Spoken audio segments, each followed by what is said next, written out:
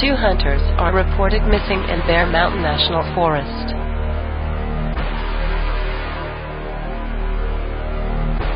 The Midwest sees the worst drought in 30 years.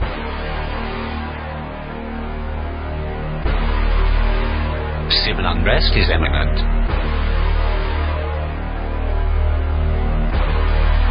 The Northeast power grid has blacked out.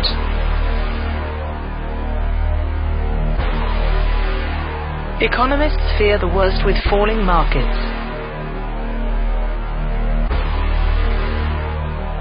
In other news, the pandemic has gone global.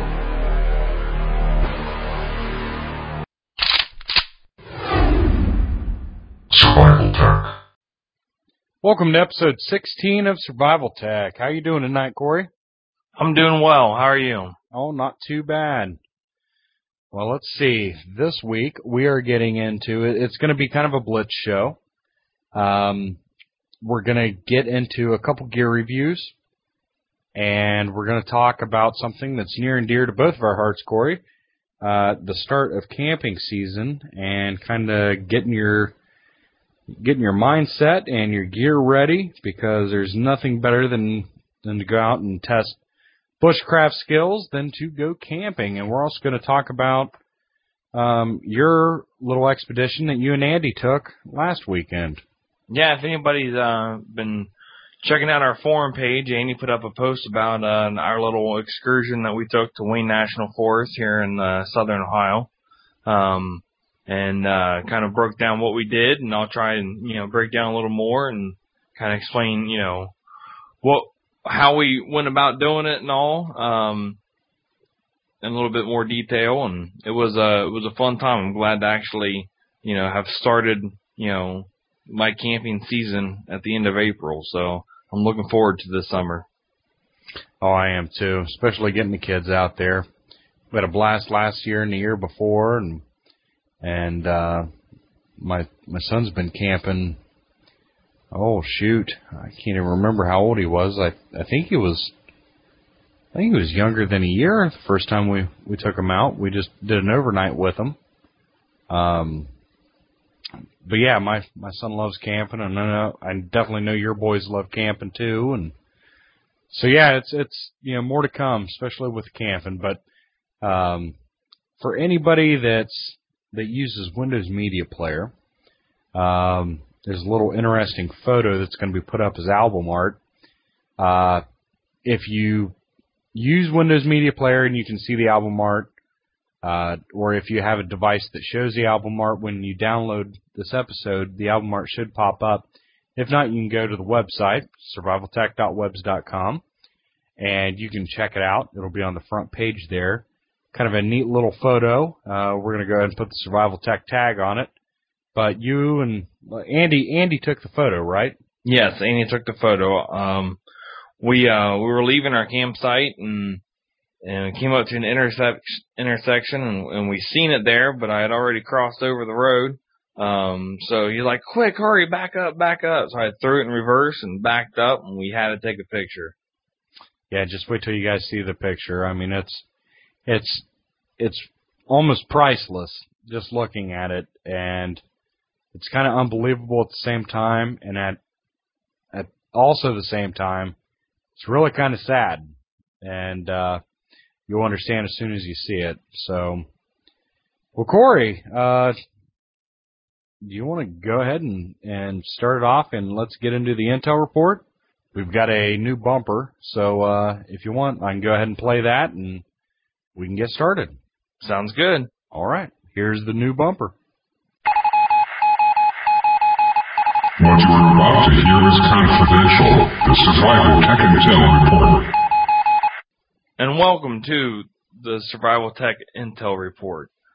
First off, Matt, I want to thank you for the new bumper. You're welcome. I believe this segment definitely needed it, since it's been a ongoing piece of every episode for last several episodes. Last probably 12 episodes or so. So I think it definitely needed a bumper to kind of make it more permanent, make it feel at home.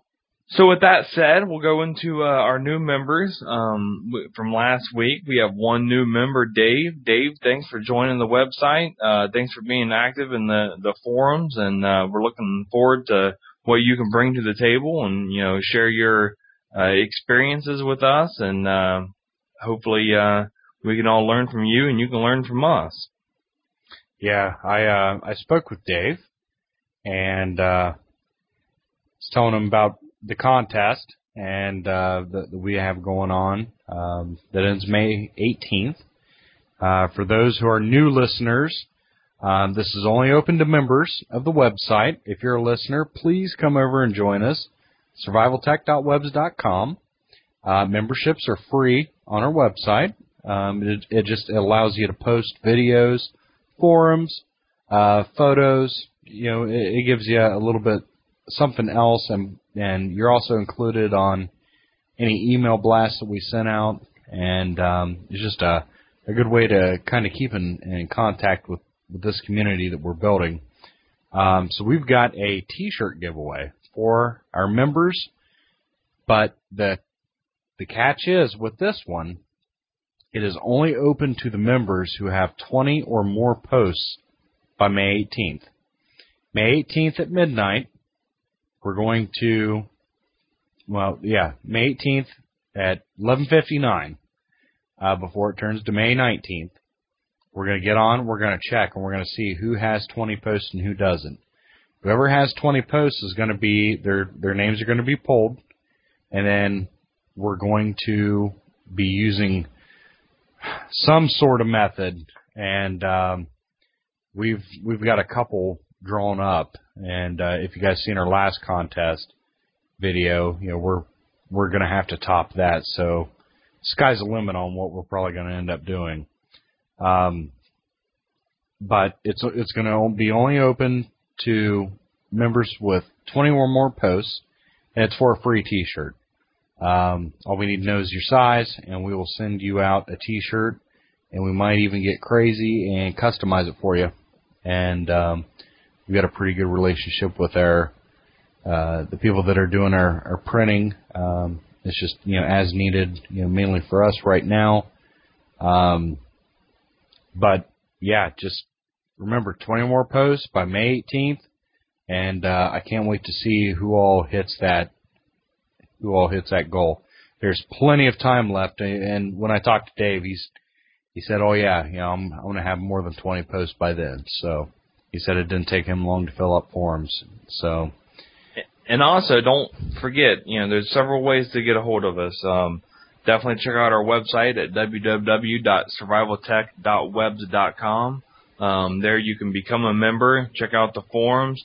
You can also send us messages through our member page if you kind of want to make it more private. We also have a email address, which is survival.tech@yahoo.com. Send us an email, and we'll respond to you as quickly as we can. And don't forget about our voicemail line. We've gotten a few voicemails, 2 of them last week. One was Andy that we played on last week's episode. Hardy called in as well, but we ended up talking to Hardy during the interview process, so we kind of scrapped his voicemail since it was the same thing, same movie he was going to be talking about, on the episode.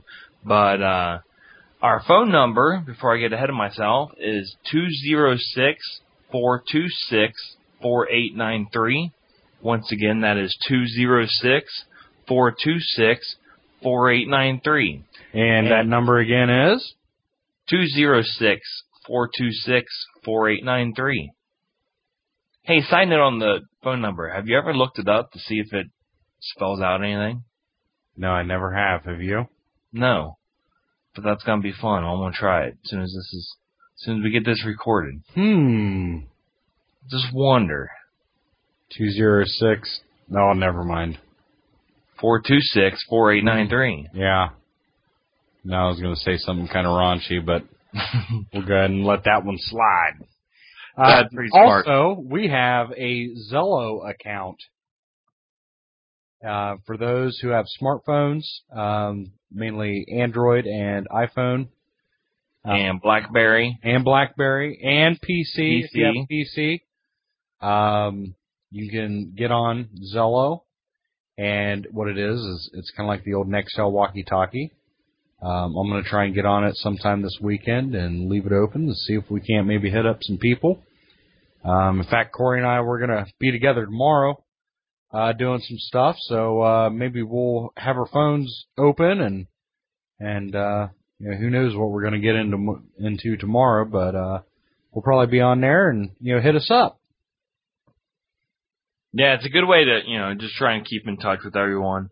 I've not been able to been on the same time as anybody else other than, Matt.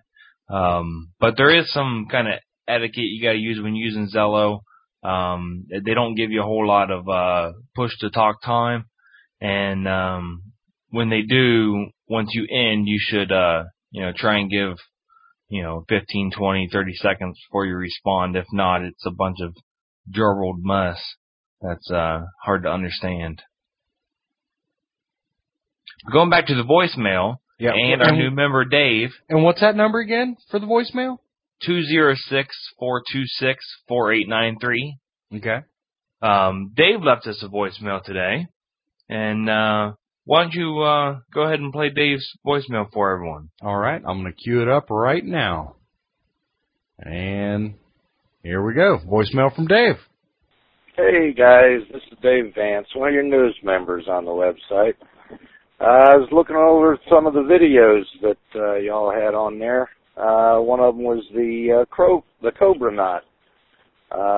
Really appreciate y'all putting that on there because that really helped me out getting that stuff figured out. But while I was going through tying those knots, I noticed that that would be a great knot to put around an existing belt, so that if you did have to use your Paraline, your paracord for that you're using as a belt, then you would still have your belt. So it just might be an idea that you guys might want to look into and give a try. I'm going to give it a shot on one of my belts. Might even send some pictures in of how it looks and how it worked out along the way. We'll talk at you guys later. I'll be listening for your next episode soon. Bye. Well, thanks, Dave, for leaving us, a voicemail. We've been trying to plug this voicemail the last several episodes so we can, have content to put on these episodes and just let everyone else know that, you call in, leave us a voicemail. More than likely, we'll play it on the show. Yeah, and if, just listening to Dave's voicemail, that's exactly what we're looking for. We're looking for different tips, different tricks, different ideas. It's all feedback. In response to Dave's voicemail, may I suggest, I'm sure all of us have some of these belts. So if you have one just like a regular leather strap belt, if you do a paracord braid like Cobra Weave over top of it, that could end up becoming too thick for your belt loops. So may I suggest this, Dave? I'm sure we all have these belts around the house. I know I do, and I'm probably going to be using this I'm going to give this a try. The old braided leather belts that are like, what, 6 to 8 strands, Corey? Yeah, I don't know. And, they're about right. They're like 3/4 of an inch, maybe an inch wide. Yeah. That would be perfect to braid around. It's nice and pliable, and that might be something that I might end up doing as well. So, definitely look to more to come for that. Thanks, Dave, for the input and the feedback. Really appreciate it, and that's exactly what we're looking for from our listeners and our members. So if that put the light bulb off in your head and you think of something you want to call in, just one more time, just for shits and giggles, that phone number is 206-426-4893. 4893? 4893. And 206? All day long. With a 426? Yeah, now you're going to confuse people. But if they listen to this at all, they'll at least hear it, I think, 6 times. So. Yeah. And then, of course, we got to plug the website about 10 times. Right, which So is www.survivaltech.webs.com. Yeah. And if you're going to plug the website, you might as well plug the email address. It's going to go hand in hand, which is... Cool guys at Gmail? No. survival.tech@yahoo.com. That'd be it. That's it.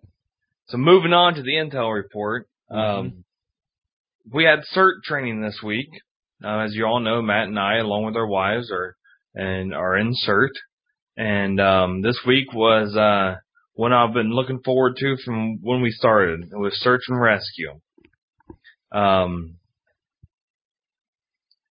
Search and rescue for normal CERT is cool, but I'm way more excited for the advanced search and rescue. Search and rescue for CERT is very basic. You learn how to mark, houses of, the time you entered, who entered, how many were found alive and dead, and, where all you searched within the home. And we learn how to do searches. Pretty much geocaching for people. Yeah, pretty much. Yeah. Without a GPS coordinate. Right. Sign the logbook and move on to the next one. Put the tag on the toe and keep going. But we learn how to search really any structure. Going along the side of the wall. You do the entire outside perimeter. Moving, right or left, whichever you feel comfortable. And then as far as rescuing, we learn different techniques with, cribbing. And, so there's a lot of nice basic information there. But we got talked to by the, search and rescue, the advanced search and rescue team leader, for our local CERT. And, in order to become an advanced search and rescue, they require you to be NASAR SAR-Tech 3 certified, which is National Association of Search and Rescue. And you can, if you're wanting more information on NASAR or SAR-Tech 3, you don't have to have a classroom setting in order to become a NASAR SAR-Tech 3 certified. But you do have to buy a book and you do have to pay a fee for the test, and it's like $70 for non-members of NASAR for the test, and it's like $25 for the book that you must read in order to take the class. But to learn more information from them, it's www.nasar, that's nasar.org. You can find all the information you need from them. Do they talk about space too? I think that's their sister NASA. website. Okay. So I'm just messing with you. I figured you were.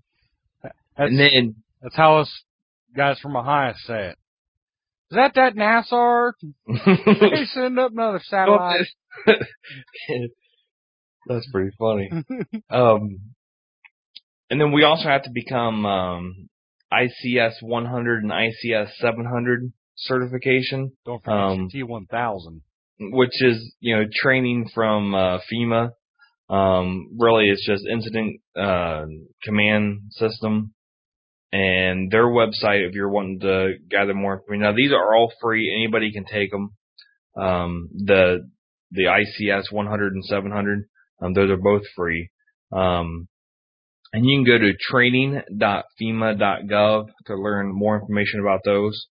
And then also for our advanced search and rescue, we have to become first aid and CPR certified, which completely differs from our regular CERT where we don't do CPR, which is kind of interesting. Mm-hmm. But advanced search and rescue goes on to a lot more in-depth, hazardous calls than regular CERT. That's why you have to have all this additional training. And with the additional training and all, like what Corey said with the 100 and 700 courses, if anybody decides to take them, it's a lot of great information, but be advised that you need to carve out a couple of hours for each one. There's a lot that it entails, and you need to stay as focused as you can throughout the whole training session. And like Corey said, it's online, and but yeah, definitely have some time pulled out that you can just focus on it and go right through it, because it's a couple hour sessions each. Yeah, I took my ICS 100 online class this week, and it took me start to finish about 3 hours to do. So I mean, you got to dedicate enough time to it in order to complete it, because once you start it, if you stop it and you close it down, then you have to start all over again. Right. So that's something to think about. If you don't have the time to start it, then the best thing is probably to wait till the time you do. And then if you do not have a cert in your area, and you enjoy hearing us talk about it, and there's some forum posts up about cert, check out www.citizencorps.gov. That's CITIZENCORPS. We'll put notes up on these either on a forum page or probably on the main page, along with layout of them. I think I put that link up on the forum. I think you did too. And I think that takes you to the main site where you can access everything. And there was a couple other forum posts that actually drilled into like the information, like all the training materials and stuff in PDF form. And some of our members posted that stuff too. If you go there, you can it's just like the ICS 100 and 700, but it's called the IC 317. You used to be able to take it through training.fema.gov, but they moved it to the Citizen Corps. And it is Introduction to Community Emergency Management, or Emergency Response, which is just like CERT. It's kind of like the same training as CERT, but you don't actually become CERT certified until you actually volunteer and take the actual class work through a trainer. But it's all the information there, just like what we're taking in CERT. Good deal, buddy. And now, ending the Intel report, we want to talk a little bit that we kind of touched on last week, which is the community campfire. Yes. What is the community campfire? Why don't you tell us what the community campfire is? Okay, I will. The community campfire is kind of what we were testing last week. What it does is we have a conference number that we had requested and we received. It's completely different from our voicemail line. So please, if you have any voicemails, direct it to 206-426-4893. And anybody that's interested in community campfire, there is a separate phone number. And what we do is we call it in. We can conference call with our members. And if anybody is interested, what it's going to be is it's an offshoot of Survival Tech. It's not replacing our weekly podcast at all. We're going to do it maybe twice a month, maybe once a month. This is going to be something extra to offer to our members, which is another reason to come over and become a member. Only the members will have this. It's free. Long distance charges will apply. If you're calling from a phone that doesn't have free long distance or whatever, so be advised for that. But what it allows us to do is we can get a bunch of members on there, and I type in a PIN. It starts the recording, and we actually can record the whole conference call. And that's what we did last week with our movie reviews. So we can all talk, and we can discuss everything from hunting in our area to fishing in our area to, different reviews on, some firearms that, we might have acquired and been out to the range with, or, pretty much anything, sky's the limit. It's just, a bunch of buddies, sitting around campfire discussing what's going on. And, so definitely look forward to that. We will post it we'll have a forum post, and we will also post it on the main page. The date when we are going to actually do the first community campfire. So anybody that's a member, we will send out an email blast that includes the PIN number, the access code that you guys have to enter in, and it's going to include the phone number that you need to call. And what we'll do is we'll just set it up for a time. It is going to have a strict time limit, so please be advised of that when we're getting pretty close to the end. It's going to be a 1-hour discussion. No more than an hour, but it can be less than an hour depending on people's schedules. And you will know that before we actually start recording. If it can only be a half an hour that night, then say be it, because we all have families too. So whatever we can sacrifice, let's definitely do it. And I think it would be a neat tool, and it would be a neat partner to the Survival Tech to kind of get the members a lot more involved, and so we can all learn off of each other. I think it's going to be a great way for all of us to reach each other, and then possibly the listeners who aren't members, maybe it'll give them an extra boost to come over and become a member, listening to all the fun that we're having as we're sitting around the community campfire. Well, very cool, man. Yeah. I think it's a great idea, and look forward to the conversations that we'll be having. Yeah, I think it's going to be a lot of fun. Now, one last thing with the Intel report.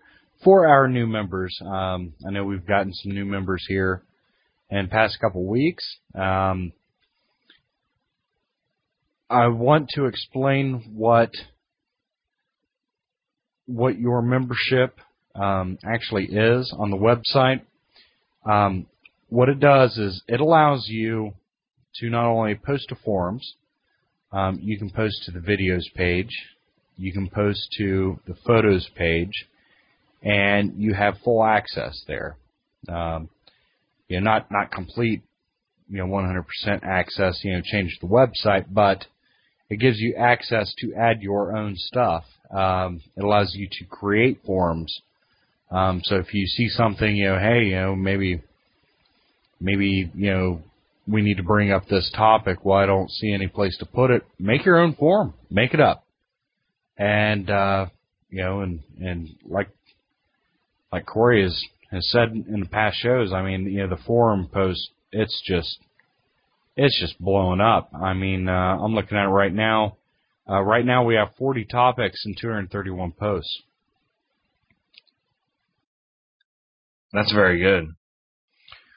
All right, Corey. Well, why don't you go ahead and start us off by talking about your camping experience there. And, all right. Then we'll kind of slide into getting ready for the camping season. And then we'll do the 2 reviews. And then we'll shut the show down. Sounds good. So, as y'all heard, Andy and I, along with a friend of Andy's, Brad, after a long night last Friday of us podcasting till 2 o'clock in the morning, and then Andy had to work that night. That's why he was unable to make last week's episode in live, but he did call in. He sent me a text about 2:30 in the morning. I'd really just gone to bed, saying that he was not going to be needed at work Saturday night, so the camping trip was on. We originally had 5 people going on the camp trip, but some other guys, couldn't make it or had to work, or one guy pulled his back out, so that's never fun.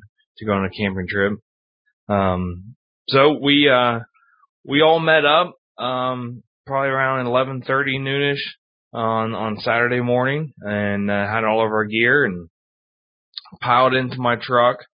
And none of us are real little guys, and I have just a Chevy, Silverado, regular cab. When we all squeezed in there, and it was a tight little fit.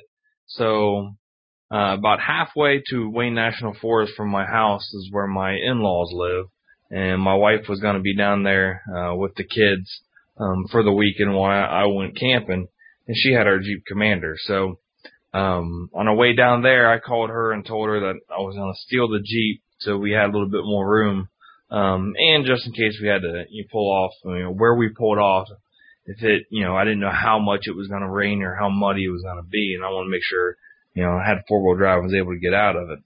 So we switched all of our, gear around and jumped in the Jeep and headed down to Wayne National Forest, and we got down there it was about 2:30 in the afternoon, when we got down there.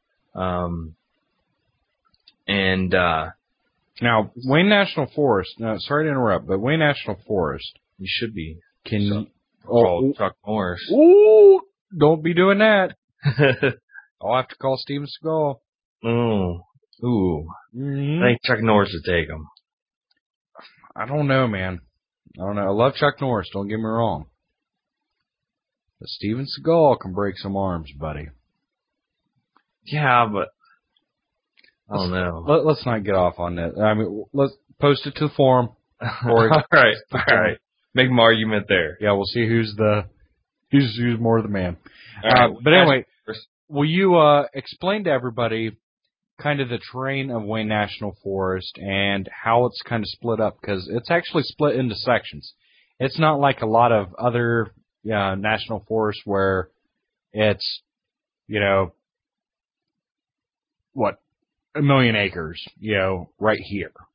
It's not like all one clump. It's actually broken out, and it's kind of scattered all over, isn't it?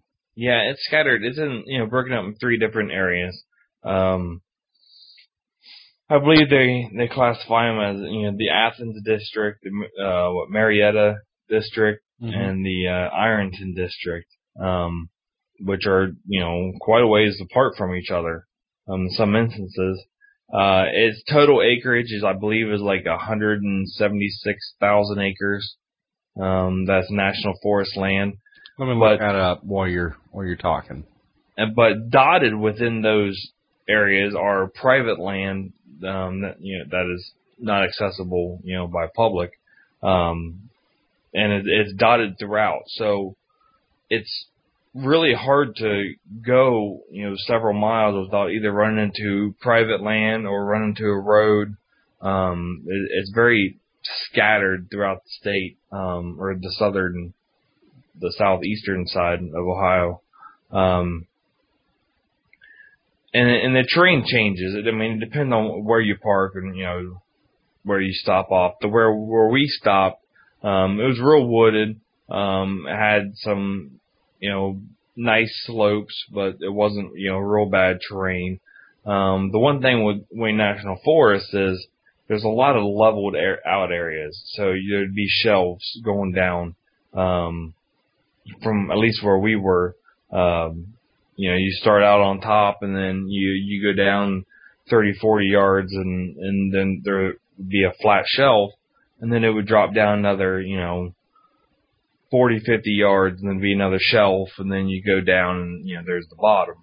And that's the way it seemed all the way around us, really, is that you could see shelves. And that's because, back in the day, they logged all that out in order to have wood for the furnaces that were down there, the iron ore furnaces. So a lot of that was all logged out. And it's been growing back since then. So Wayne National Forest itself, there's not a whole lot of old trees, over 100 years old. It's mainly kind of new growth if you, consider the age of the land and the age of the trees. That's kind of on the terrain. Have you been able to find the exact acreage yet for Wayne National? Not yet. I'm still looking. I thought I found one. But of course, you know, it was right off Google. It came right up. So I'm doing a search on it right now.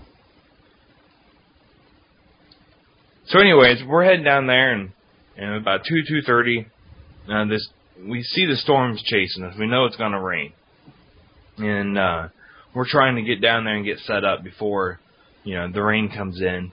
And we stop at the park district, the supervisor's office, the park rangers area, and to try and, you know, get some maps and you know, hopefully somebody was outside and we could talk to one of the rangers about, you know, where's the best place to, you know, do a little primitive hiking and camping for the night. And of course no one was out because they're closed on Saturdays and Sundays. Which doesn't make much sense to me, but, you know, okay, it's, you know, national, you know, federal government, so they can do what they want. So we finally took off. We found a close spot that looked like decent terrain, and it was only, you know, probably 10 miles from, you know, the main highway. And no, it wasn't even that. It's probably maybe 10 miles from the ranger station. It was only a couple miles, you know, from the main highway. And we jump out and we grab our gear, and as soon as we close those last doors, it starts raining. And we don't get 50 feet from the car, and it just starts downpouring, lightning, thunder, and it's just, you know, real bad. So we start hiking in, and we're looking for, you know, an area to, you know, that make a good shelter, and quickly, because, you know, we didn't, from the radar, from what everyone was saying, it was going to, you know, be a, you know, downpour, and it's supposed to rain all night, and, you know, we wanted to make sure we were able to, you know, get firewood, get dry firewood, get up a shelter, because we didn't have no tents or nothing. All we took was, you know, tarps in our bags, and that was really about it. And so we found a place. It was probably about a half a mile or so from the car, and we started setting up camp. Me and Andy got all the gear under one tarp. Brad started gathering firewood, and me and Andy started building the shelter. We had, you know, a bunch of firewood that was pretty close by. I mean, you know, down trees. And Brad did a good job of grabbing all that up. We got another tarp. We had 4 tarps total. We used one to cover our firewood, one to make shelter. One, we just did a simple lean-to design and put a tarp underneath us to, you know, have a kind of a moisture barrier from the ground. And had another tarp, probably about 6 feet up at a gradual slope that went between our stack of firewood and our shelter, which was about probably 2.5, maybe 3 feet, you know, to the top of it, to the ground. So our whole little area was tarped in case it, you know, rained throughout the night or rained on us. And we really spent a lot of time gathering firewood because it was supposed to get down into the lower 30 or the upper 30s, lower 40s that night, and you know, we wanted to make sure we didn't run out of firewood in the middle of the night. In doing that, we got to test out some of the equipment. Andy had made a hand saw, and it worked great. We'll probably be putting up some pictures of maybe a video if we got one. We tried to take as much video and pictures as we could, but, you know, it was raining, and we're, you know, concentrating on survival at this point, and not as much as, you know, documenting everything that I wish I had done more of. But I also got to try out my Ontario Knife Hawk axe, and it worked great. I never used a pick, so I can't really comment on how that worked. Not even to clean your teeth after your food dare, since you ate like the king? Nope. I'll get into that a little later. Okay. But I did use it to try to chop wood And when you're trying to cut wood, there's nothing better than using a saw. Chopping takes a lot of energy, and it's a lot of work. But when it comes to splitting wood, I had no problem splitting wood with the Ontario knife Hawk, and it worked. It worked, exactly how I wanted to split wood. Andy used his K-bar pot belly, and that thing worked, honestly just as good as the Hawk did in splitting firewood. So if I think about it now, maybe going towards a bigger knife like the Potbelly would be better than to go with an axe, because you have more versatility on it, but the axe still has that tactical factor that I don't want to give up. I'll still carry it, with me on all my survival excursions into the woods. It's kind of like you're a Mad Max tomahawk guy, road warrior. Right. Well, I think, if we had to get some larger logs, I think the pick would have came in handy for, dragging them. It's also, the pick looks like something I can, climb a tree with if I had to, or, do a ice, climb an ice cliff or something. It just looks cool. So I can't wait for the video on that one. Climbing a tree with that. You'll be waiting a while. I'll have to get in a little better shape than what I am in. So, but we also did some, searching around for some edibles, and I never found any morels while we were there. We did dig up some sassafras root to make some sassafras tea. Mm-hmm. But I know that we're doing a primitive, survival camping weekend, but we also had 4G service on our phones. Are you serious? Yes, I had 4G service out in Wayne National Forest. Okay, because I sent you a text and I said, "Hey, are you in Wayne?" Just checking, because it was like, when did I send that? It was like 2:30 or something. Maybe 3. I don't know. Maybe a little bit later. I don't know when I sent it to you, but it was sometime, early to mid afternoon, and you sent me back that message, and you're like, "Yep," and that's all you sent me. And then I sent something back to you a little bit later. I said, "All right, well, you have fun." And then you sent me back that picture of your little campfire. I'm like, by God, he is down there having a blast. So yeah, you didn't believe me, did you? Well, I didn't know you'd have cell coverage. I mean, I didn't think I would either, but we did. And when we were walking in there, I used the Accuterra app that I have on my phone, and kind of got a pinpoint location where we were. And I don't know if I sent it to you or if I just sent it to Ange. You didn't send it to me, but I didn't send it to you. I took a GPS coordinate reading of our location, and I texted it to her just in case anything happened. Mm-hmm. If we weren't back.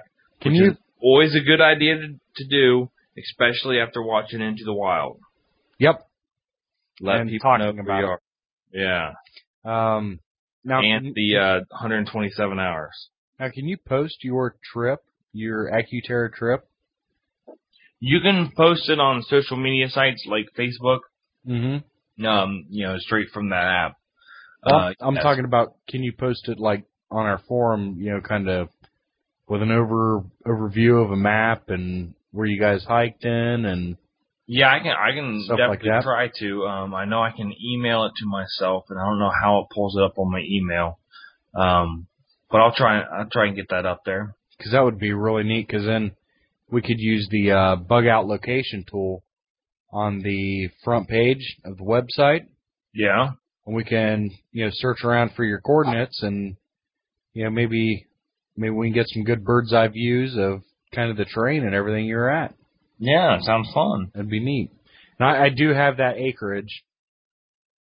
It's a little more than 176. A little bit. As of January 2012, now this will tell you exactly how sporadic this is. the current acreage that is owned by the federal government for the Wayne National Forest, the current acreage is almost 250,000 acres. It's 241,191 acres. But that's within a boundary of 833,990 acres. So, I mean, that's quite a big difference, so it is kind of spread out, here and there and everywhere. But the Ironton district is the largest, almost pushing 100,000 acres, by itself. So, and you guys were in the second biggest area, because you guys were around the Athens unit, right? Yeah, we were in the Athens unit. Yep. So, well, cool, man. Yeah. So, it was about 5:30 or so, and, well, we go back to sassafras. We looked up how to make sassafras tea on our iPhones, and you're supposed to dry the root for 5 days. So we were unable to do that while we were there. And then when I packed my stuff up, I left my root there. Are you serious? I did. I left it hanging. So, I'll have to go back down to grab some roots to make some sassafras tea. So, about 5:30 or so, we started a fire. Of course, everything around there that would be great for kindling was soaking wet from the rain that we had earlier in the day. Luckily,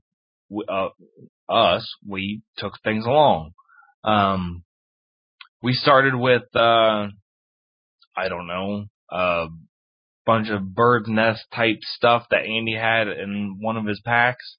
And we started with that, but we just couldn't get it broken down enough in the moisture in the air. We could get it to catch a spark, but it wouldn't get hot enough to start lighting twigs and such on fire. So we did the next best thing. Guess what it was, Matt? One of my 15-minute fire starters? One of your 15-minute fire starters. Yes! Survival Tech 15-minute fire starter. Oh, yeah. We lit that thing up, and we had a fire in no time. Are you serious? Sure did. See, this is the first time I'm kind of hearing about this, too. This is great, man. Yep. So not only do we have a video showing how long it burns, and not only do we now have field testing, now we're also going to be evolving the product. And that was a Generation 1. Right, because Generation 2, I've got some ideas for Generation 2, and I'm going to be getting it out to some guys that I know to test it. And here's the thing, the best part about it is we're going to tell you guys exactly how to make it. We're not going to try and sell it and everything else like all these other people try and do. That's what this community is about. So this is awesome, man. But for 3 easy payments of $4.99, $4.99, right? We will give you the link to the free tutorial of how to make it yourself. Oh, that sounds good. Sounds like a good plan, doesn't it? Yeah. Well, you got to add in shipping and handling too, because that's $95. Right. And if you call within the next 5 minutes, we'll send you 2 links. For the price of one. Right, for the price of one. That sounds like a great plan. So you can send it to one of your friends, too. Yeah. Makes a great gift. 15-minute fire starter. For all the arsonists at heart. All right. So we started making a fire. And we got the fire going, got some good coals going. And then we started cooking dinner. Brad made some chunky soup out of a can. I'm not sure if he cooked it in the can or if he poured it inside of a bowl. Stainless steel bowl, aka dog dish, which is the same thing I use. So we're like high-fiving each other on the dog dish. And so he had that. Andy started boiling water over the fire that he got from the creek and made some ramen noodles with beef jerky inside of it. And then... Now, did Andy use real beef jerky, or did he use steak nuggets, or did he use beef sticks, or did he use like actual real homemade jerky? Store-bought beef jerky. What brand, if you don't mind Meyer. asking? Huh? Meyer. Oh, okay. So Very I think good. it was Meyer. Pretty sure it was Meyer. I didn't know if you had some Original beef jerky. I don't know if you had some, secret recipe that's, awesome or something. Just beef jerky inside ramen noodles. Beef ramen noodles, I believe they were. And then I pull out a baked potato. Question, real quick. Answer. If you make shrimp ramen noodles, Yeah. with beef jerky, like steak nuggets, Yeah. would that be like surf and turf ramen noodles? I believe so. There you go. Definitely think it would. Yeah, we'll try that with our canned fish, right? No, you can try that with your canned fish. All right, buddy. I'll stick with what I had on my primitive outing. So what'd you have, buddy? I pulled out a baked potato. Okay? I got in my survival pack, and I always carry aluminum foil. Open up my aluminum foil, reach into my little cooler that I had strapped to my bag, pull out a thing of butter. Rub it all over my aluminum foil, wrap up my potato, have to poke some holes in it, put it in the fire, let it cook about an hour. By this time, Andy's gotten out his big old steak, puts the steak on a stick, and cooks it over the fire. They're all done. My baked potato is about done. And I got a package of Coleman Glacier garlic noodles from Walmart. And you got to boil like 12 ounces of water, and then you pour it into the package that it comes in, and add the noodles and seasonings and stir it up and eat it. It's pretty simple to do. But I did not use the campfire to boil my water. I used our dollar store water bottle camp stoves. And it worked great. The only thing is, make sure you have a level surface that you put it on. Because I didn't think about it. When I went to put my water on, it wasn't level. So I had to hold it on there with a pair of vice grips, which was not fun because it was getting hot.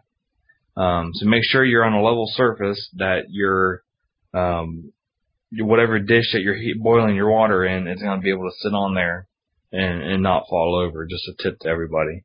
So I boiled my water and poured it into my bag, and then I got out my 2 inside back straps from the deer I shot last year, and threw them in, wrapped them up in aluminum foil, and threw them in the fire and let them cook, right in the fire, right and down in the coals in aluminum foil, and ate my baked potato. Well, once my baked potato was done, while the other stuff was cooking, I got out my butter, my sour cream, and my salt and pepper that I all had in my pack, and I had a nice baked potato, and then I had my garlic noodles, and then I ate a steak, and then I ate some more noodles because that made really a family pack. You could feed a whole family with the amount that's in that pack.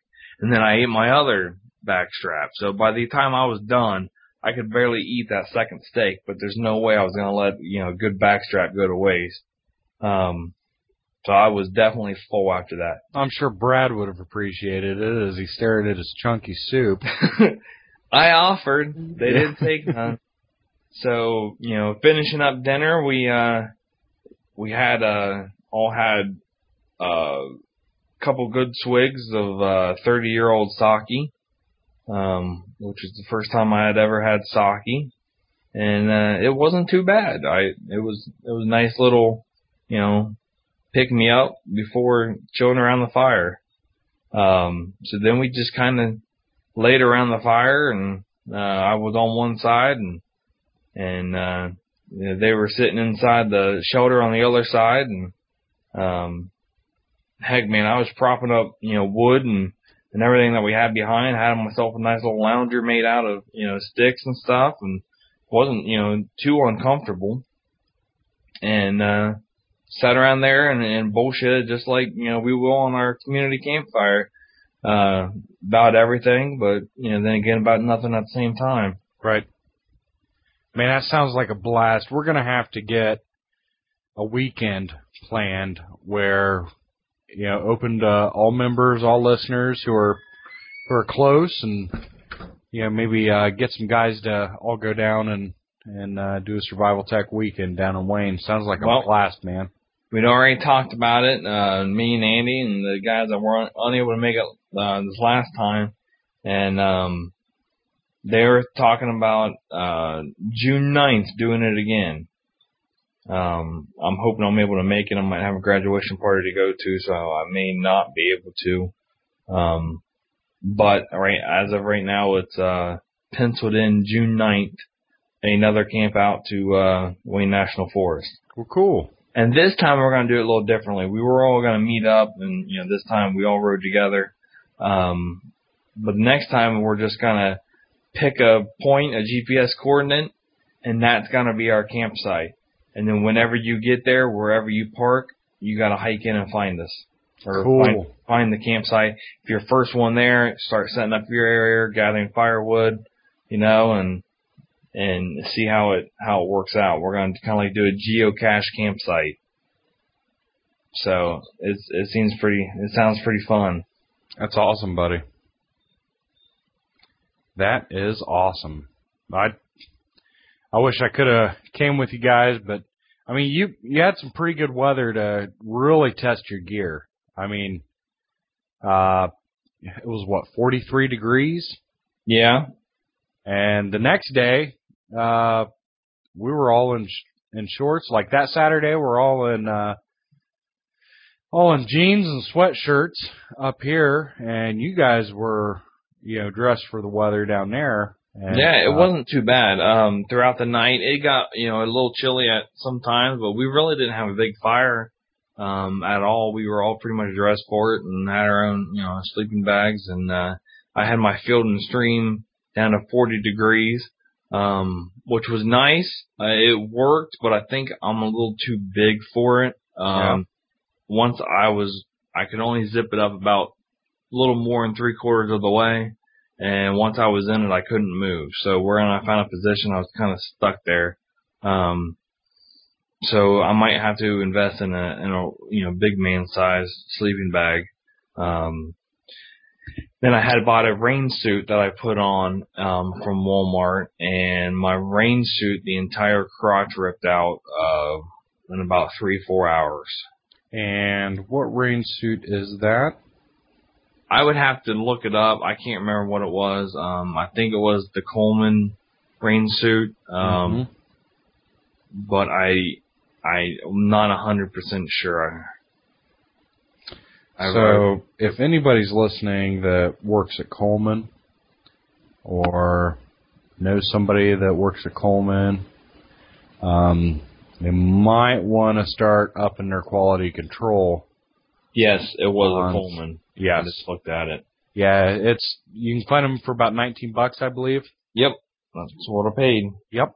So, I mean, and the jacket held up. I mean, yeah. It looks nice. It looks like a nice, suit. But, yeah, buyer beware. I mean, just because it says Coleman doesn't mean you're getting best of the best. I mean, or even, middle of the road sometimes. I mean, believe it or not, sometimes getting the Ozark Trail is going to be, better. So, definitely, buyer beware with all the stuff that we talk about. There's good and bad, and top dollar and low dollar. So, keep that in mind. But, that's what we're here for. And, utilize that voicemail line. If you guys run into an issue, let us know. We'll play it on the podcast so, no one else makes a mistake. Because after Corey said that, because I was seriously going to buy one to, keep in the car. And, I think I'll stick with my Dollar Tree 2-pack of rain ponchos and, just, go from there. Well, sounds good. We had a blast. It was a lot of fun. Look for pictures to come up on the forums. As Andy and I get some time, we'll try and fill that forum page up with some of our pictures and that we took while we were down there. Good deal, Corey. All right, so let's go ahead and let's take about 5 minutes because we're starting to roll over the hour mark. I know it's already every time, buddy. Oh, 45 minutes this time. No. Let's talk about getting ready for the camping season. We've already kind of talked about that. Number one, definitely go through, check your gear. Definitely check your gear. The best thing you can do is get your tent out and air it out. Everybody says, "Oh, air out your tent." When you're airing out your tent, what you're looking for is insect damage. You're looking for rot damage. Unless you're going out and you're buying, some really super high dollar tent, like let's see, what's some of the bigger brands? Kelty, I know, makes one hell of a tent. Let's see, what are some others they have the rubberized basing. Corey, do you have any right off the top of your head? I don't, not off the top of my head. I have to look them up. As you guys are looking these up, you'll see, you'll probably be looking right around $200 for a dome tent. But what those dome tents have is they have a lot thicker, harder, rubberized basin bottom to them. And, that's not, we're not talking backpacking, tent. We're talking a, family dome style tent that, you would have your family in. But with some of the gear that I've got a couple tents. I just got rid of one last year. It was a Lake and Trail. I had it for, let's see, I'm 30 now. I probably got it when I was 14. So 16 years old, and I finally gave it to I let it go up to the big campground in the sky and pitched it. I utilized what I could off of it as far as the shot cord poles and the rain fly, because that was still in good shape, but the tent itself, the fabric finally gave through. So I've got a lot of Ozark Trail stuff now. For the price, you can't beat it. If it lasts 2 or 3 years, you got your money's worth out of it. You're talking a dome tent. I picked up a dome tent last year, $23, I think it was. It's a 4-person dome tent. It's a really nice tent. There's nothing wrong with it. But it's for the smaller outings. When the whole family goes, or we need the extra room, I've got a big cabin dome tent. I think Corey, you've got one as well. Mine's 17 by 10. I think yours is a little bit bigger than mine. The plus that I liked about mine is it doesn't have the separated rooms. It's just one big room, but it's like 6'8" in the middle. So I mean, you can stand up and change in it and everything else. I mean, it's a hell of a tent. But you need to get them up, get them aired out, and start checking for at all the seams. They make seam repair kits and everything else. If it's too much, go ahead and replace it. I mean, it's not going to be worth it. If you can get an extra season out of it, get the extra season out of it. I don't know how much the big ones are going for now. I know you can kind of play a Walmart, Target, Myers, if you have a Myers around you, and other, stores that are more, like I guess the kind of department stores, Kmart's. You can go and you can kind of play them against each other and find decent tents there, for $70 probably for the large style dome tents. It's worth it. Just go and get a brand new one and use it for a couple of years. It all depends on how much you actually use it. But like I said, that Lake and Trail, I used the hell out of that tent, and I just finally retired it. But Yeah, you definitely want to check your gear. You want to check your coolers. We're not talking more like survival stuff. We're talking just straight out family camping now. Check your coolers. Check for cracks.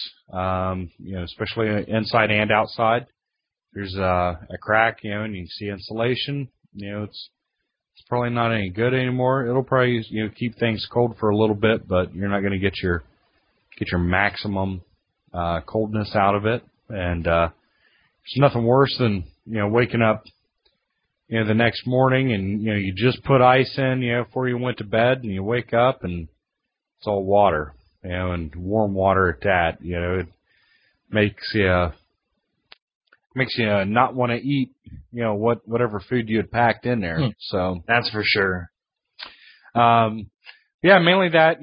Go through and all your hatchets, knives. Make sure everything's sharp. Sharp. The sharper you can get it, the better off you're going to be when you're out there. Because there's always going to be something, like when we were down at Mammoth Cave. Corey had his hatchet, I had my hatchet, and I put one hell of an edge on mine, and we were able to, slice through the wood, real nice, and, it's a cheap hatchet. I've got believe it or not, here we go. We just gave a bad review about the company, but on the plus side, Coleman hatchets, they're extremely cheap, solid metal construction, using it as a wedge, there's nothing wrong with it, and, I beat the hell out of mine, and, so yeah, it's, a lot of good stuff, so, keep that in mind as well, that anything that's bladed, you gotta keep it sharp, because, you're gonna dull it out. If you're going for, 3 or 4 days, make sure it's as sharp as possible, because at the end of day 4, if you're using it heavily, it's not gonna be sharp anymore. That's for sure. Make sure you take several ways to start fire, especially if it's raining. If you go to a campsite, you get a campsite, you buy a bunch of wood from the camp store, and then you go out on a canoe trip with the family, and while you're out canoeing, a big rainstorm comes, and you had left all your, wood sitting right out in the middle, and now it's all soaking wet. Make sure you have, ways to start fire. That is a for sure thing. One of our fire starters is a great thing, that, you make yourself, to throw in your pack. It's simple, it's small. But we can use it on a survival situation, but you can use it for just everyday camping. Mm-hmm. I think we're going to have a fire here tomorrow night, and that's how I'll probably, start my fire. I'll try different ways. The best way to know the skill when you need it is to practice it, when you don't. So, try some, everyone can grab a torch and some, charcoal lighter fluid and start a fire. But, this is the opportunity you should use to test your gear, test your skills. So when you do go out into the field, and you go out in your backpacking camping trip, or shit hits the fan and you're bugging out and have to camp, you have these skills to, take along with you. Yeah, and that's the biggest thing. Like we said earlier, camping with the family makes it fun for the family to bug out, because the kids just think you're camping. So, get them out there. There's nothing better than watching kids, playing out in the woods and enjoying the woods as you did when you were a kid. Picking up sticks, and sticks become guns. And the next thing you know, the stick becomes a horse, and then they're riding around with the horse, and then next thing you know, it becomes a lightsaber, and they're Jedis, and, it's great. I know how my kids, act in the woods, and then they set it down, and you use it for firewood, and then... Right, and then they get pissed off because they just burnt their lightsaber, and they go to bed mad, and, with marshmallow all over them. It's a great time. It is a good time. Somebody ends up crying at the end of it, and Yep. It's usually me because at the end of it, it's over, and I realize I have to go back to reality. And Right. Oh, go back to work, and and you have to take a shower, and that's always the downfall, huh, buddy? Yeah. So, since it says survival tech, I do have an app for my iPhone. Yeah. That's called My Camping List. It's by the Appinators. Yeah. And it's a 99-cent download. Yeah. I've not used it a whole lot, so I can't really give you my personal view on it yet. I hope to use it this year when we go on a family camping trip. Yeah. But you always, you're at work and you're like, oh, when I go camping, I need to take this. And then you don't write it down, and, or you write it down, you lose a piece of paper, and then when you come to packing, you forget it. You forget what you're going to do. There's always that one thing that you wanted to take that you forget. But it's a simple camping list app that comes pre-populated with 195 items to take on your next camping trip. But you can also, it has the ability to add, edit, and delete items as well. And they have them listed within 13 subcategories to help you organize, all your camping items. So, the best thing to do is, grab an app like this or grab this app, go through those pre-populated items. If it's an item that you're not going to use, delete it. And then as you're, working in the yard or mowing the lawn or, going through your gear, put down everything you have. And then it's right there on your phone or on your iPod or iPad or whatever it is that you have. Or another device that I'm sure there's an app like this for it. You have it all there. You can go through and you hit a box and it check marks it so it's been packed and it's ready to go. And, it'll hopefully do away with those times when you're in a camping vacation, family camping vacation getaway, and then you forget something that's important. Because everyone knows if you have to go to the camp store, you're going to pay 3 times as much. And, I know that because when I was a kid, everyone would tease me, I did inventory at the camp store, but I was up there so much looking at everything they had. Yeah, but the camp stores are awesome, dude. Camp stores are awesome because they always have that one thing that, no one else has. And it's always some stupid, like it's a different colored hot dog stick. Right. And it's like 29 cents. Or it's a thinner roll of toilet paper that's biodegradable. Right. Like, I must have that. Yep. Egg carriers. Yeah. It's like, oh, I gotta have that.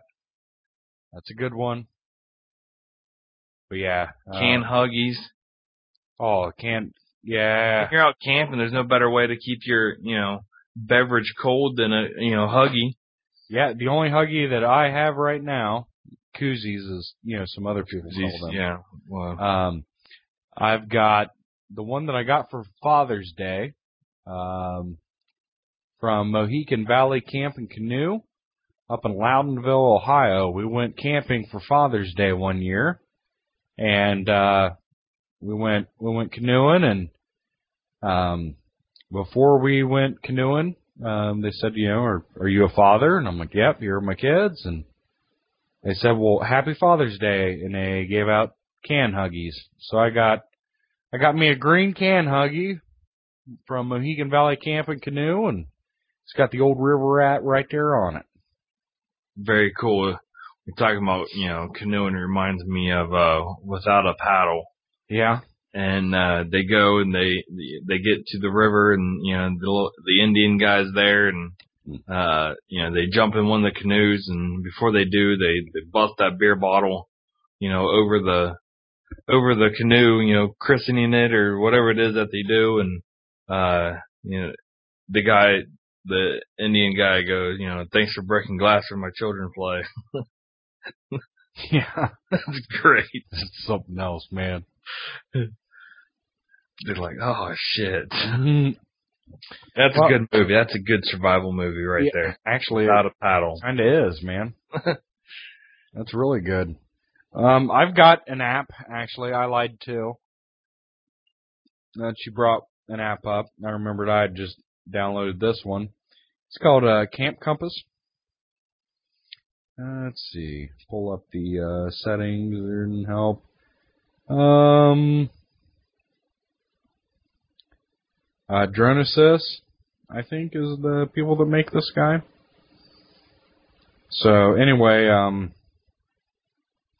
the application provides a compass, a bubble level, a flashlight, an SOS in white and red colors, so it'll actually flash SOS, sunrise and sunset time for your current location, and date.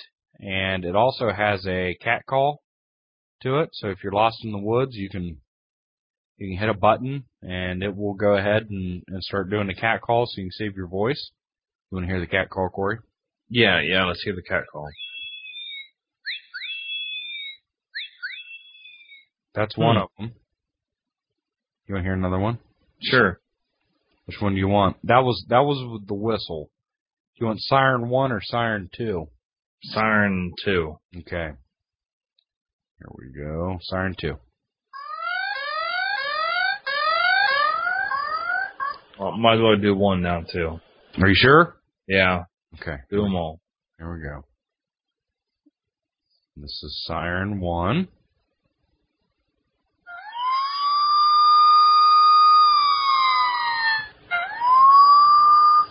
If I was in the woods and I heard that, I wouldn't know, to run or right, or hide a tree or go try and help. Now, I know we're Skyping, but Corey, can you see this? No. Okay, well, it's the flashlight. I was showing the microphone flashlight. But anyway, it's a nice little app. One thing that's nice about it is it doesn't try to connect to the network, so it does save your battery. Well, that's good. So if you're looking just for, like a regular, decent compass, and it's actually more accurate than a lot of the other compasses out there. So I'm actually quite surprised. So look up Camp Compass. I don't know if it's available for iPhone. Corey, if you can verify that, that'd be great. But I do know it's definitely for Android. So, check that out. That's pretty good. Corey, I've got 2 reviews real quick, and then we can go ahead and shut this bad boy down. Sounds good. Okay, the first review. I went ahead and I ordered Corey and we finally got Nebo Redline. It's the flashlight that I had posted on the forum. And it's really neat. 220 lumens, and that's at 100% power. It's got settings for 50% power, so of course that's 110. Also does a 10% power, so that's 22 lumens, and which 22 lumens is still bright enough for a lot of things that you're gonna use. It also has an SOS strobe flash. Oh, I'm sorry. It actually lists it here. 100%, 220 lumens. You can see that for 150 yards, and that will run 4 hours straight. 50%, 110 lumens. You can see that at 65 yards. That'll run for 8 hours straight. The 10%, 22 lumens. You can see that for 30 yards. That will run for 15 hours straight. The SOS, it will actually flash SOS at 220 lumens. Because it's flashing, it saves on battery. And so it will actually flash SOS. That'll run for 72 hours. And the strobe, it actually strobes you, for self-defense, causing, disorientation. That will also run for 72 hours straight. It's really nice. It's got a glow-in-the-dark, tactical button on the back. Charge it up, and it'll last, a good portion of the night. I tried it out last night like that. It's got a 1x to 4x zoom, so you can actually angle the beam and get it from a flood to a spotlight. the bezel around it, I mean, it's got a indicator ring, so you can definitely find it. The base is magnetic, so it is a neat little flashlight. And Corey, I can't wait till you can play with yours tomorrow because I think you're really going to enjoy it. Got it off Amazon. I bought a 3-pack of them, and it was a little bit over $60. So that's not bad. They usually retail from between $30 and $40. So I went ahead and I picked this one up. So once you do the math and all, it's a little bit over $20. So that's a pretty good savings. They do sell them on Amazon where it's right now they're between $22 and $24, just outright. But it's definitely worth it. Seeing the price of a lot of these other flashlights that are comparable, and they're up in the $40, $50, $60, $70 ranges. This is good enough for me, especially with all the functions. So I'm going to be putting up a video on this. Maybe Corey and I can strobe each other tomorrow and see who passes out first. That probably won't happen, but that would be really funny if we did do that.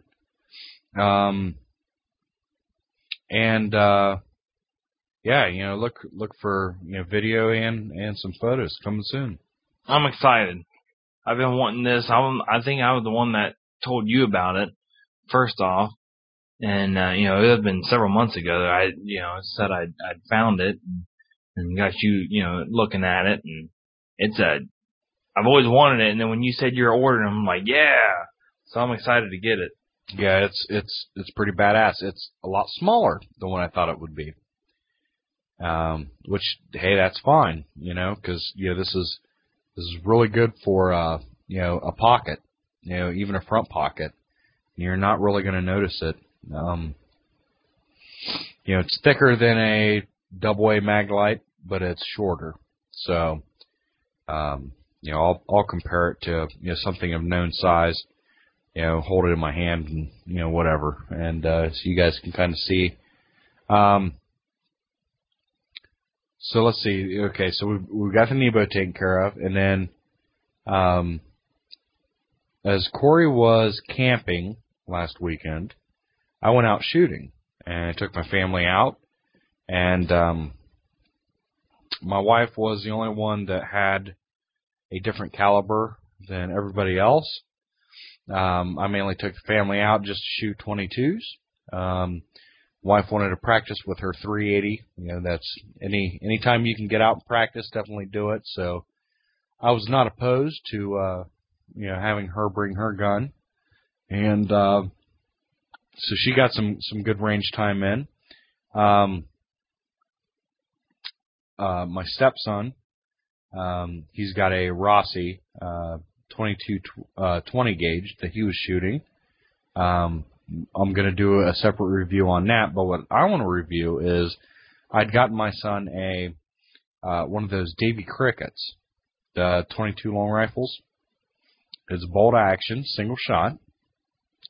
You can shoot 22 shorts out of it, 22 longs, and 22 long rifles. The one that he got was the scope package. We did not want the scope on. We want him shooting through iron sights first. But as far as a gun that I could definitely see having a use, the Davy Cricket is extremely neat. The size alone allows it to be a very good backpack gun. The weight, it's only 2.5 pounds for the synthetic stock, which that's what my son has. He's got the black synthetic, even though the guy that sold it to me, he kept teasing my son that he got the pink one, and he wasn't too happy about that one. He's getting pretty pissed pretty quick. But I mean, we're shooting right around 30, 35, 40 yards with it. Just getting the kids acclimated to their new guns and all. And so I, of course, being dad, I got to try it out first, right? Right, you got to make sure it's safe. Exactly. Because I did the whole, if this blows up, I want it to blow up my face, not yours. So, which definitely adds to their confidence level, knowing that, this is going to blow up in their face maybe. So I pull up on it and, center it and I shoot a little bit to the right and a little bit up. And I'm like, damn, that's pretty damn good, coming straight from factory. And it comes with PEEP sights, which I like. For myself, I don't necessarily like it for kids to start off on. But like I said, we shot that thing all day. My son, he probably put about 50, 60 rounds through it himself. Of course, with my help. He is a little guy, but, I was right there with him. And he's very proud of his rifle. I believe it was featured on the Alaska experiment. Correct, Corey? Yeah. The first Alaskan experiment. Not Into the Wild, the Alaskan experiment, but the season 1, the very first one, the Alaskan experiment. I'm pretty sure that's what those guys were given. And, hell, I mean, they're killing rabbits and everything else. Being with the short barrel, you're not going to reach out and get the accuracy, but, it's still a hell of a lot better than a 6.5 inch barrel on a 22 pistol. So yeah, for the price, if you're looking for a decent little backpack 22, or if you got kids, you want to get them into shooting, and like I said, the one my son got, it's got scope package, so as soon as he's comfortable, and I'm comfortable with him, shooting iron sights, we can swap that over, and he can have a nice scoped rifle, and it'll be a lot of fun for a lot of years to come, and I think it's built well enough that it'll be something he'll be definitely giving down to his kids. So that's pretty much all I got, buddy. Well, that sounds pretty cool. I can't wait to get out and get shooting. Something I have not done yet this year, and really looking forward to it. I'm on Cricket's website, which is just cricket.com. And they got a lot of different rifles and a lot of different, they also have a pistol as well. And, man, these are looking some pretty neat stuff. Yeah, and they also have adult size now, too. I'm looking at the adult Hunter pistol. And you can, the bolt action pistol. And it comes in 22 long rifle, 22 mag, or 17 HMR. And it's got a 10.5 inch fluted barrel. And this thing just looks bad. It has to have, to sit around and, playing targets with. I'll have to look. They don't have prices on here, but, which one are you pulled up? The Hunter pistol for adult shooters. Yeah, cricket.com. Yeah, and it's Keystone Sporting Arms. I'm sorry, what'd you say again? Cricket rifles. Adult shooters, Hunter pistol. The Hunter pistol. Wow, that is pretty slick. Yeah. 2.5 pounds. It weighs as much as my son's rifle. But yeah, check them out. It's especially if you have a youngster, and getting into the shooting sport, this would be a great way to start them off. Did you see the Model 10 shotgun? Uh-uh. Yeah, it's a 20 gauge, 2 3/4 inch chamber shotgun. But if you check it out, it's bolt action. Yeah. That's pretty cool. That would be cool. But yeah, there's all kinds of stuff, but Cricket, they're starting to be the family friendly. The whole My First Rifle is what they say. The box has got a Cricket with a rifle on the front, cartoon character, and my son fell in love with it, and he loves shooting his guns. So good stuff. Get those kids involved and get them out. Not watching TV, and get them out doing something else. Something that they can be proud of. So, well, before right. we end it, I heard you have something you want to announce. Yeah. You always end the show something. You've got your little catchphrase. You even lent it to Temte last week, and I'm glad he gave it back. That's really appreciate he didn't keep it. You said I lent it to him. Yeah, I mean, it was just a borrow, right? Yeah, just a borrow. So I was checking out the website statistics earlier, and how Corey ends the show is, Stay Alive America. And I just want to give a shout out to the people that aren't in America that are listening to Survival Tech. We have listeners in the Russian Federation. That's how it's coming up on this website statistic puller page. So I'm going to call it the Russian Federation, just like they have it. We have listeners in Australia. We have listeners in Germany. We have listeners in Canada. We have listeners in Japan, and we have listeners in Poland. So I just want to thank all of you listeners that are international for listening to us. If you guys can, just please come over and join the website. We would love to know what's happening, across the pond, as they say, and get your take on some of this stuff. There might be some excellent bushcraft skills that we can learn from somebody in Australia or Germany or wherever. So, as Corey tells America to stay alive, I want to tell everybody else that's out there that's part of the Survival Tech community that's not on U.S. soil to keep surviving. So that's all I got, buddy. All right. So with that, don't forget to become a member. Post our forums at www.survivaltech.webs.com. Send us an email at survival.tech@yahoo.com. And don't forget to drop us a line at 206-426-4893. And with that, stay alive, America.